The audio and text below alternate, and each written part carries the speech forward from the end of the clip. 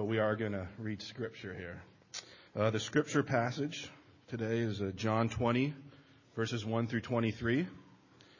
And if you're following along with the Bible in the back of the pew, it's on page 1074. And if you are able, please stand in honor of God's Word.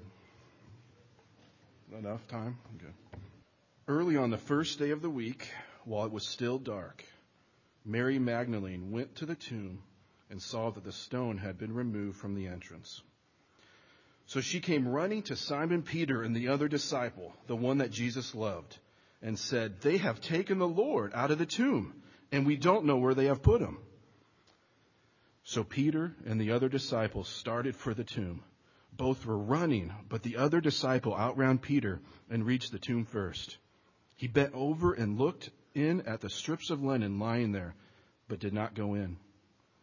Then Simon Peter, who was behind him, arrived and went into the tomb. He saw the strips of linen lying there, as well as the burial cloth that had been around Jesus' head. The cloth was folded up by itself, separate from the linen. Finally, the other disciple who had reached the tomb first also went inside.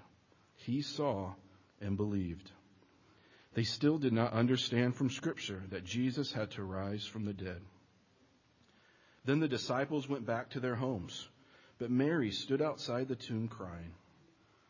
As she wept, she bent over to look into the tomb, and she saw two angels in white, seated where Jesus' body had been, one at the head and the other at the foot.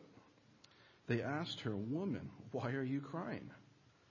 "They have taken my Lord away," she said, "and I don't know where they have put him." At this, she turned around and saw Jesus standing there, but she did not realize that it was Jesus. "Woman," he said, "why are you crying? Who is it that you are looking for?" Thinking he was the gardener, she said, "Sir, if you have carried him away, tell me where you have put him, and I will get him." Jesus said to her, "Mary." She turned toward him and cried out in Aramaic, "Rabboni," which means teacher. Jesus said, "Do not hold on to me, for I have not yet returned to the Father. Go instead to my brothers and tell them, I am returning to my Father and your Father, to my God and your God." Mary Magdalene went to the disciples with the news, "I have seen the Lord." And she told them that he had said these things to her. On the evening of that first day of the week, when the disciples were together, with the doors locked for fear of the Jews, Jesus came and stood among them and said, "Peace be with you." After he said this, he showed them his hands and side. The disciples were overjoyed when they saw the Lord. Again, Jesus said, "Peace be with you. As the Father has sent me, I am sending you." And with that, he breathed on them and said, "Receive the Holy Spirit. If you forgive anyone his sins, they are forgiven. If you do not forgive them, they are not forgiven." This is God's word. I want to thank Tom for setting the table for me, so now when I preach an hour, everyone will be happy. What a wonderful service we had last week. I mean, Easter Sunday is always something, isn't it? The music so uplifting, so glorious. The relationships so joyful and warm. The messages inspiring. The church filled. Wonderful celebrations afterwards. What a tremendous day Easter is. This is the week after Easter. Now what? And this passage gives us the answer to that question. Because it tells us the story of Jesus being resurrected. And when he first appears to his disciples, he answers that question, then what? He says to them, "As the Father sent me, so I send you." Jesus is saying, now what? Go into the world and take this news of my resurrection and the new life that I have to offer out into the world. You excited about that? Well, our world doesn't seem to be too excited about it. And sometimes we aren't either. Because the Western culture has a lot of issues with us going out and telling them about Jesus Christ and that the only way to God is through Christ. In our society of tolerance, we like to think that everybody has a way. They all have their own personal way to God. And so the exclusivism of Christianity is a turnoff. Very often, as we present it, the gospel, people think that we are coming with some sense of superiority because we have the way and they don't. Somehow we feel we're better than them. And there's this self-righteousness they attribute to us, whether it's there or not. And so we're a little reluctant to go out and tell this good news to our world. You know, the disciples had it worse than we did. Can you imagine what they felt? Here they are, after Jesus' death, in a room, and what does it say? They are cowering in this upper room. Why are they cowering? They just saw their teacher and their master crucified. And Jesus had taught them, by the way, you're going to be received just like I was.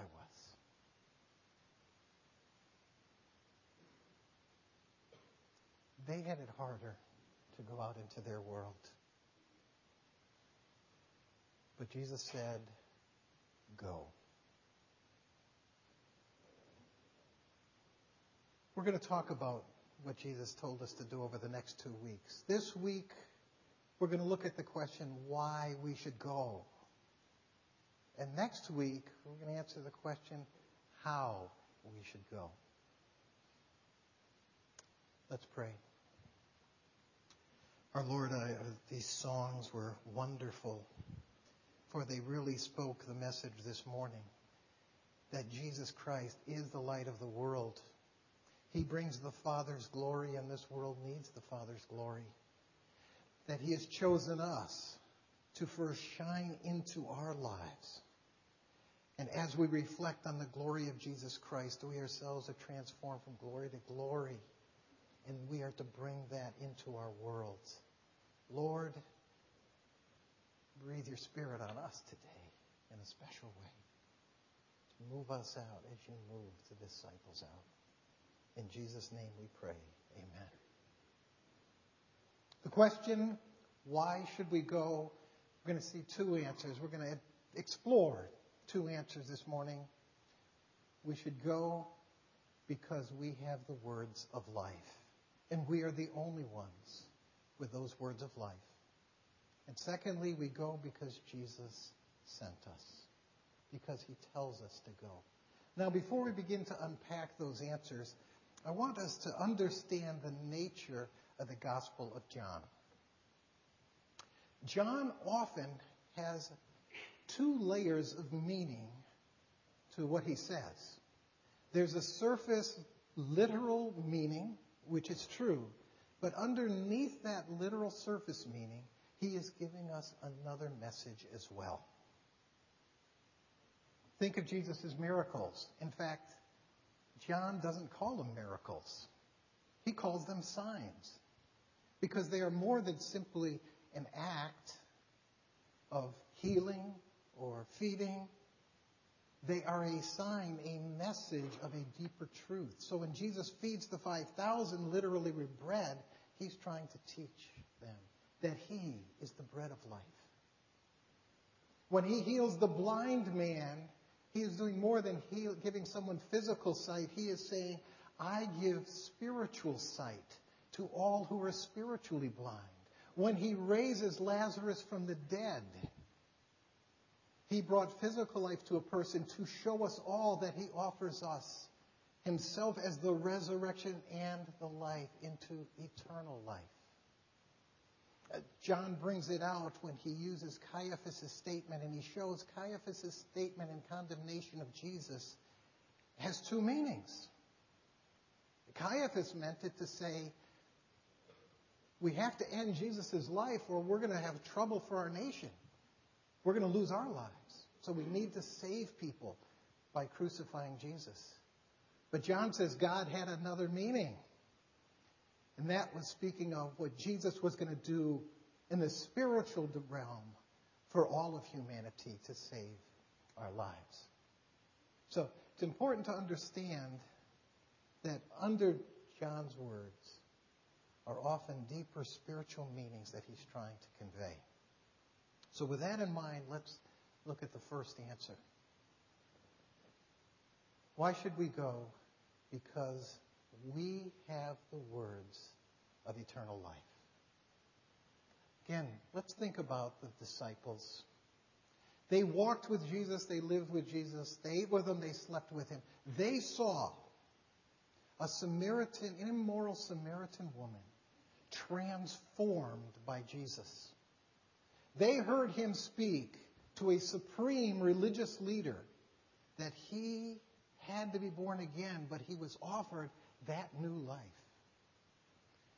They witnessed the blind seeing. They witnessed Lazarus rising from the dead.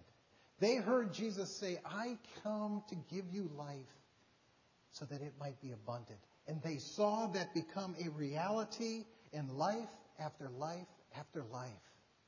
So when Jesus said, I am the way, I am the truth, I am the life itself, they believed it until Jesus was taken and crucified. At that moment, they must have felt the complete collapse of their world and all that they believed and everything that they thought Jesus was going to bring into their world. But when Jesus stepped into that upper room that night while they're cowering, that all changed. Because now they had proof, living, again, proof, that all that Jesus said about life is true. It is that which is being offered to the entire world. Now, what are they supposed to do with that message? They have the keys to life for everyone. Are they supposed to put it in their pocket and simply drive themselves? That would be the most unloving thing that anyone could do. Keep it to yourself. Feast on it. But don't share it with others because it's too threatening. If you're one who hasn't yet accepted Christ and looks at the church and says, why do they have to try to shove this down our throats? We apologize when we've done it wrongly, when we've done it out of a self-interest or a self-righteousness. We need to change. We need the humility that the gospel brings us.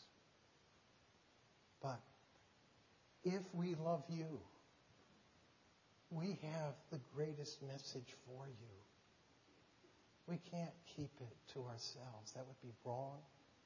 That would be the most unloving thing we could do. So, we need to go because we have the words of life. And I want to look at that through 4 phrases.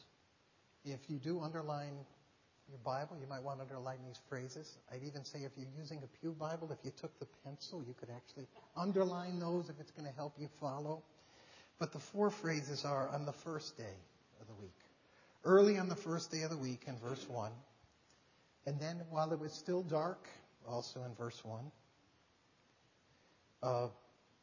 In verse 7, halfway through that verse, the cloth was folded up by itself.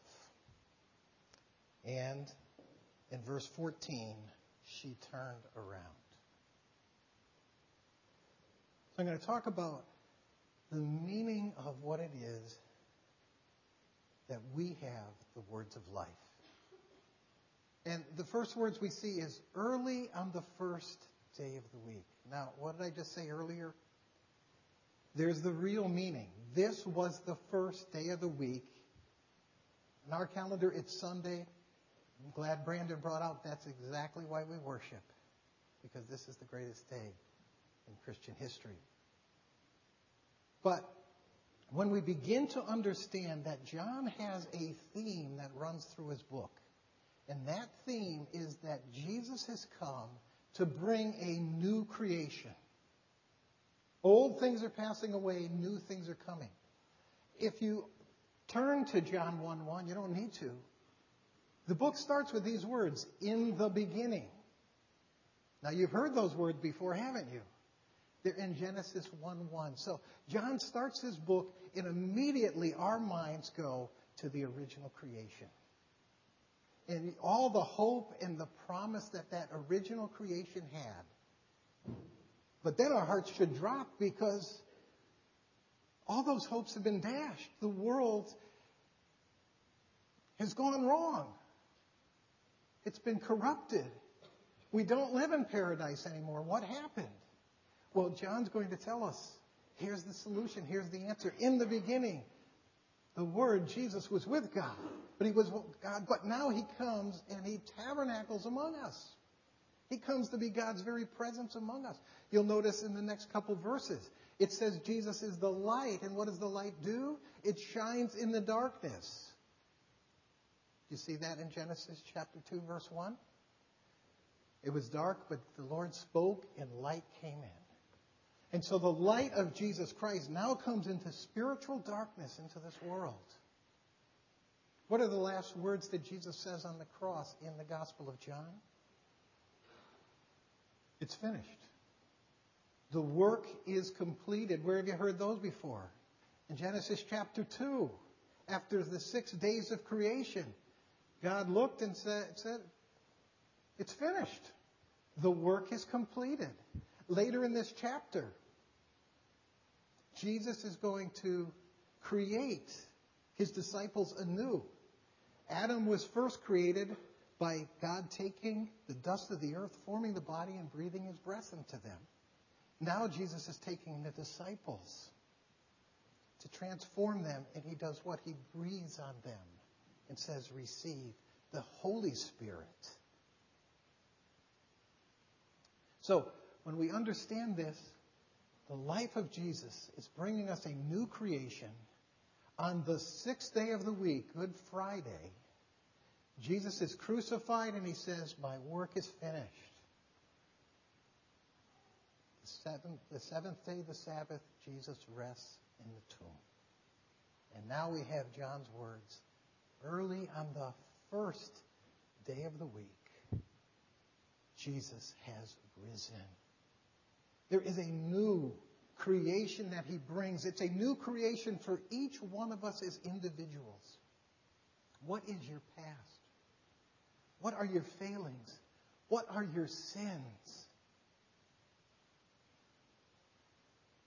Jesus Christ comes to forgive those, to wipe the slate clean, to give you a new beginning. And even when you sin, when you bring those sins and confess them, Jesus wipes the slate and offers again the new beginning. And he's going to offer us a power in that new beginning, the Holy Spirit, to live within us, to work in us. Jesus offers you a new creation. But he also offers a new kingdom to the world, a new way for the world. He wants us to be moved into our world to start healing the pains of the fall. First on the spiritual level, and then on the physical level.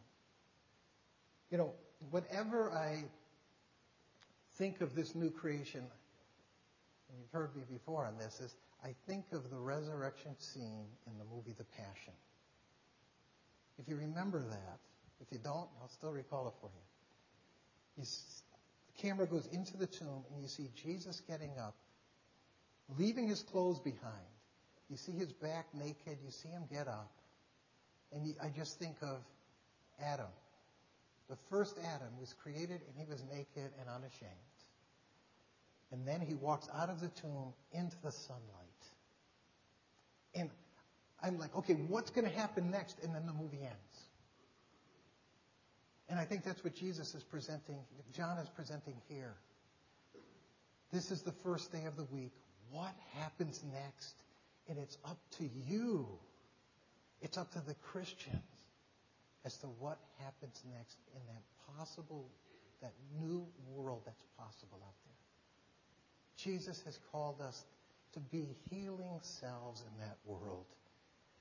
I think of Francis of Assisi's prayer. Let me be an instrument of your peace.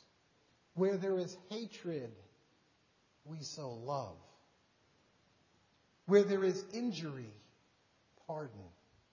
Where there is doubt, faith. Where there is despair, hope. Where there is darkness, light. And where there is sadness, joy. The church is to be on the cutting edge of fighting racism and injustice, of feeding the poor and visiting the prisoners, of helping widows and single parents, of serving the homeless and fighting human trafficking, of protecting our environment and training people in the skills for living, reaching out to the addict, visiting those in the nursing home. We are to be a part of that kingdom moving into the world. Jesus offers a new creation, but we have to believe or it's useless to us. And we see that in the next underlined phrase when he says, it was dark. Now, I know I passed over those words for years until I started thinking, Matthew and Mark don't say it's dark outside. Matthew says at dawn, when the sun is rising. Mark says it's light out there. Now, I'm not going to take the time to reconcile those two. They're very easily reconciled.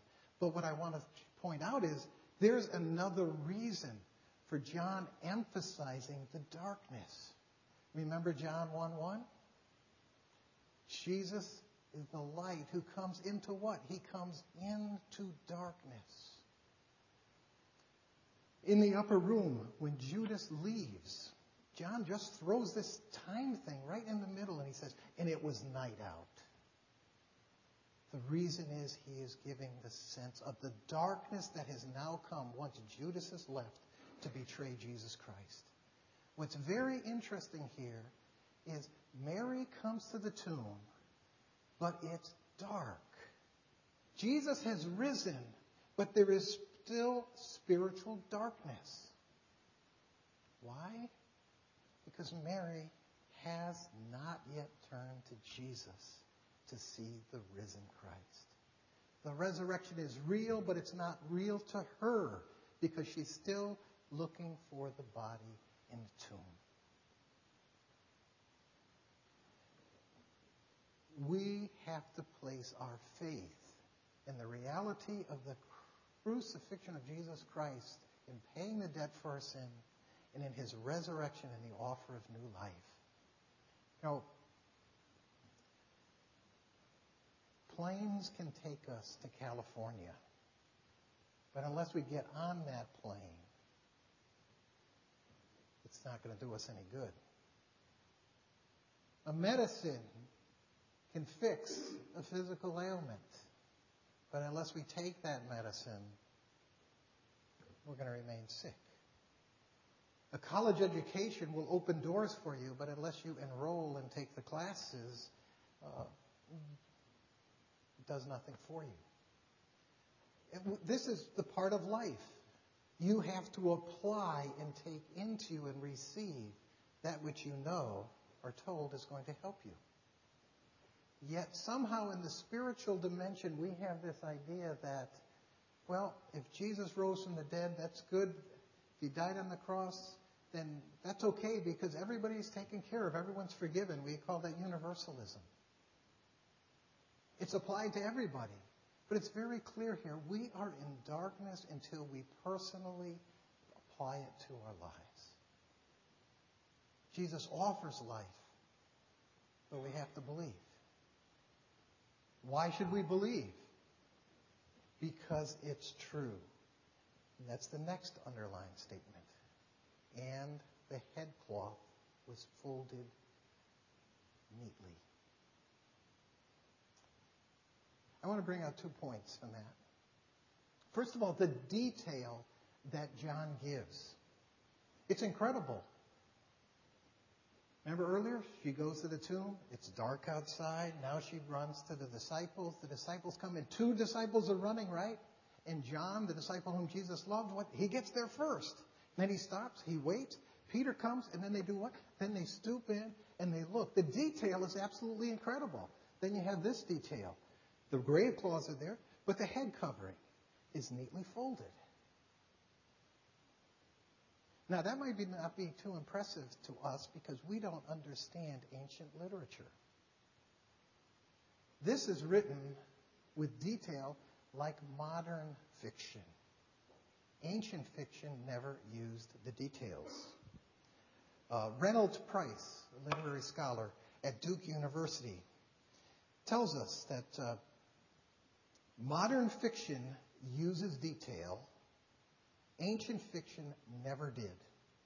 He says, today an author might write, he stayed until 4, but an ancient writer would never say, Oedipus left the oracle of Adelphi at 4. They don't use those details. C.S. Lewis, literary scholar and author, said this, I've been reading poems, romances, vision literature, legends, myths all my life. I know what they're like. I know that not one of them is like this, the details of the scripture. Of this text, there are only 2 possible views.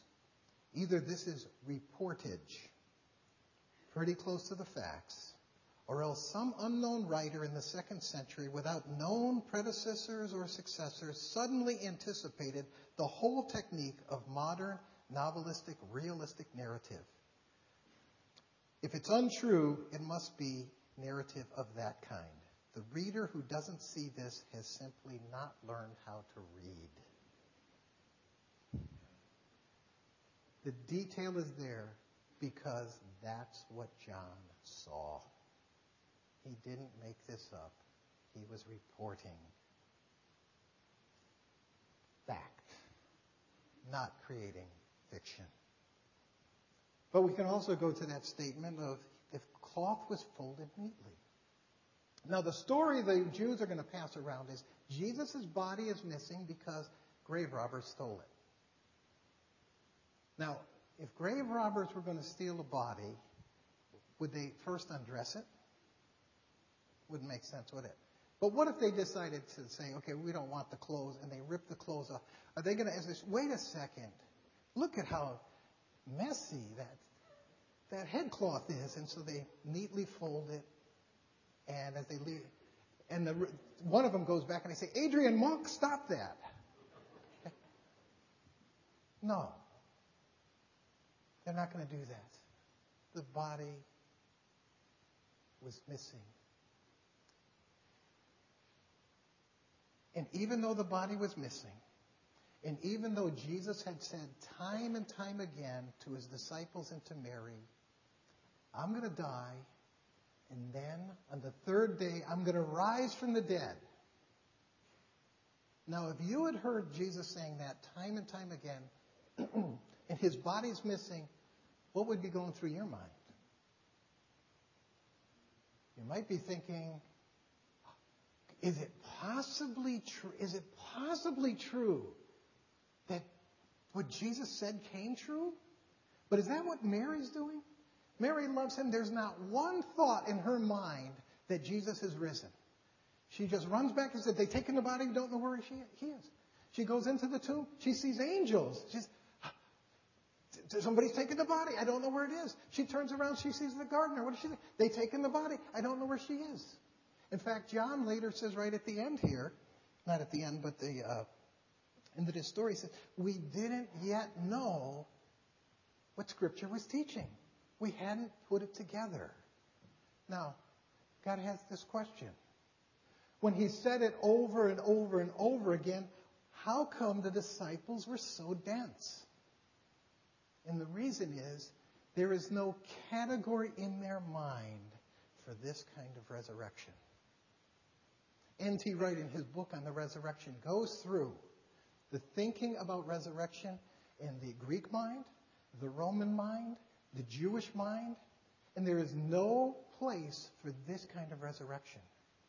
The Jews who believed there would be resurrection go back to Daniel 12:1 and 2, where it says there's going to be a general resurrection of all at the end of time.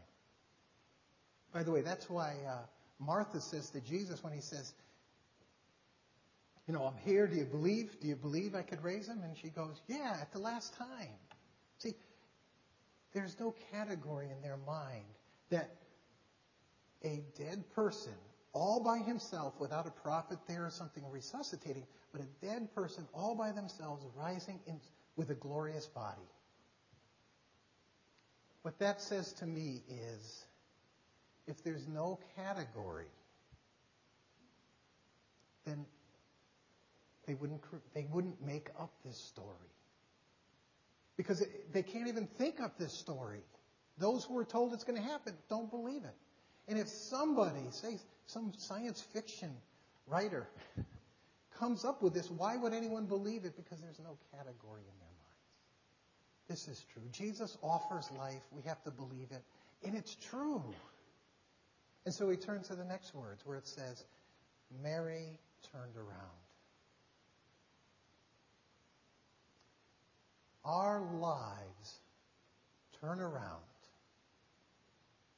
when we behold the risen Lord. If you'll notice what happens in Mary's life, she comes in and she looks in the tomb. She runs away. She comes back, and when she looks in the tomb, she sees the angels, and she says to them, the body's missing. First of all, they ask her, why are you weeping? The body's missing. Don't know where to find him. And then when she turns around, the same question is asked. Why are you weeping? And she says, the body's been removed. Don't know where to find him. John does this intentionally. He shows both of these, that they're the same event.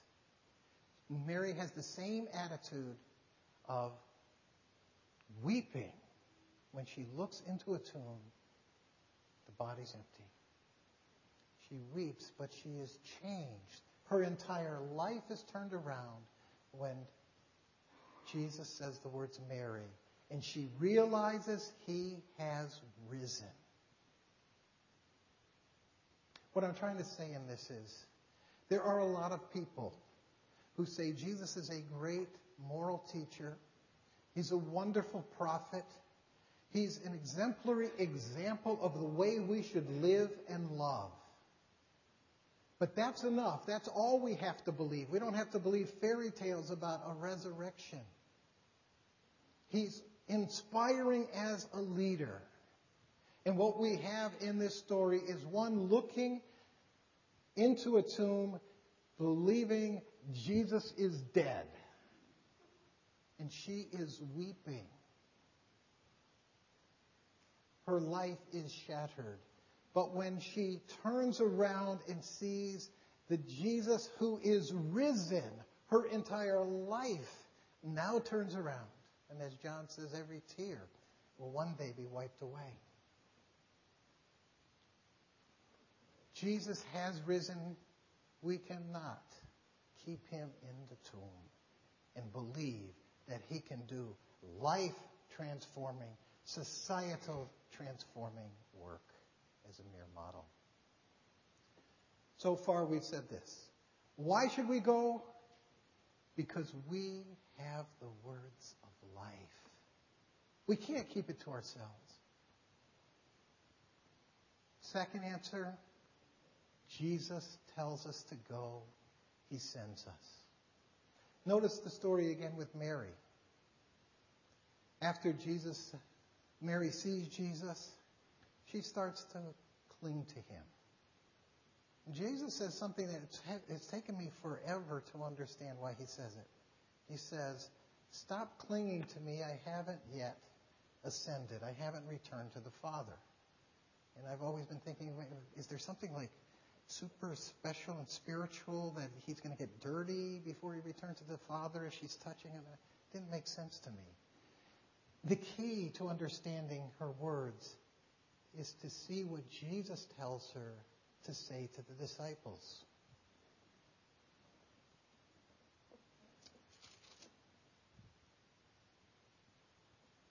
Verse 17, Jesus said, "Do not hold on to me, for I have not yet returned to the Father. Go instead to my brothers and tell them, I have risen from the dead." No. Tell them, I'm alive. No. Tell them, I'm returning to my Father. Curious, isn't it? Why would he say that? Why not say, I'm risen, I'm alive? Because Jesus is pointing to the end point of his time on earth. I am returning to the Father. Therefore, we have business to do before I leave. That's why. Mary, don't cling to me. Don't hold on to me. You've got something to do. You've got to go and tell the disciples. And when he gets to the disciples, he says, I got something for you. You've got to go. Jesus is always saying go. When he meets Abraham, he appears to Abraham and says, I'm going to make a new nation of you. Go and leave. He meets Moses by the burning fire, and he says, Moses, get up and go to the Pharaoh and tell him, let my people go. He appears before Isaiah, and he says, who am I going to send? And Isaiah says, I'm the guy. He's always saying, go. Go tell. And so we have here in this picture of Mary clinging to Jesus because she is in love with him. She wants to bask in the wonderful relationship that she has with Jesus Christ. And Jesus says, stop clinging. I'm going to be returning to the Father. And I want you to tell the disciples, I'm going to return to the Father. It's wonderful what Jesus Christ has done for us. But do we cling to him? Do we make the Christian life all about me and Jesus? All about, we invest all of our spiritual energy in the intimacy of our relationship with Jesus Christ? We need that. But Jesus is saying, if that's all there is, stop clinging to me and go tell others as well. It's not an either or, it's a both and. Spend intimate time with Jesus Christ. Preach the gospel to yourself each day so that that moves your heart to go as Jesus wants you to go. And then he does. He moves on to the disciples and he says this. As the Father sent me, I'm sending you. I mean, we often think of, rightly so, Jesus' charge to the disciples, go make disciples. Matthew, or in Luke, go. Be my witnesses. But here it's presented in a little different way.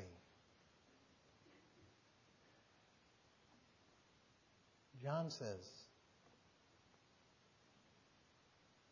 as the Father sent me, I'm sending you.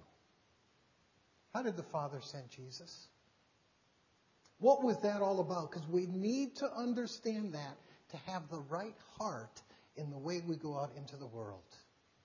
We are not simply to go. We are to go as the Father sent Jesus. And the answer to that is all summarized in John 3:16. For God so loved the world, he sent his only begotten Son, so that whoever would believe in him. Jesus said, I want you to go with the heart that God has for this world. Do you love the world like the Father loved the world? Do you love the world like Jesus loved the world? That's the way we're to go. And when we do love the world like that, we will go. Feel guilty enough yet? So let's say, how? How do you reach that point? You bathe yourself in the love of Jesus Christ. Receive his love for you.